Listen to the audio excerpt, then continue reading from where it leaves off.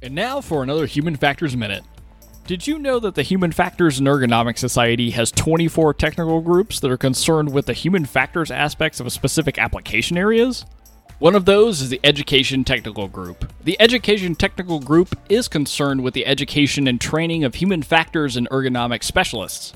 This includes undergraduate, graduate, and continuing education needs, issues, techniques, curricula, and resources.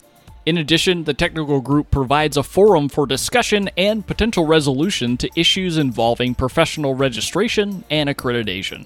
Education Technical Group members are primarily interested in furthering the education of new human factors practitioners and exchanging this information with other educators or with the potential educators who would be in need of such information. The technical group also focuses on the application of good human factors principles to the design of educational systems. To find out more about HFES and their technical groups, visit hfes.org. This has been another Human Factors Minute.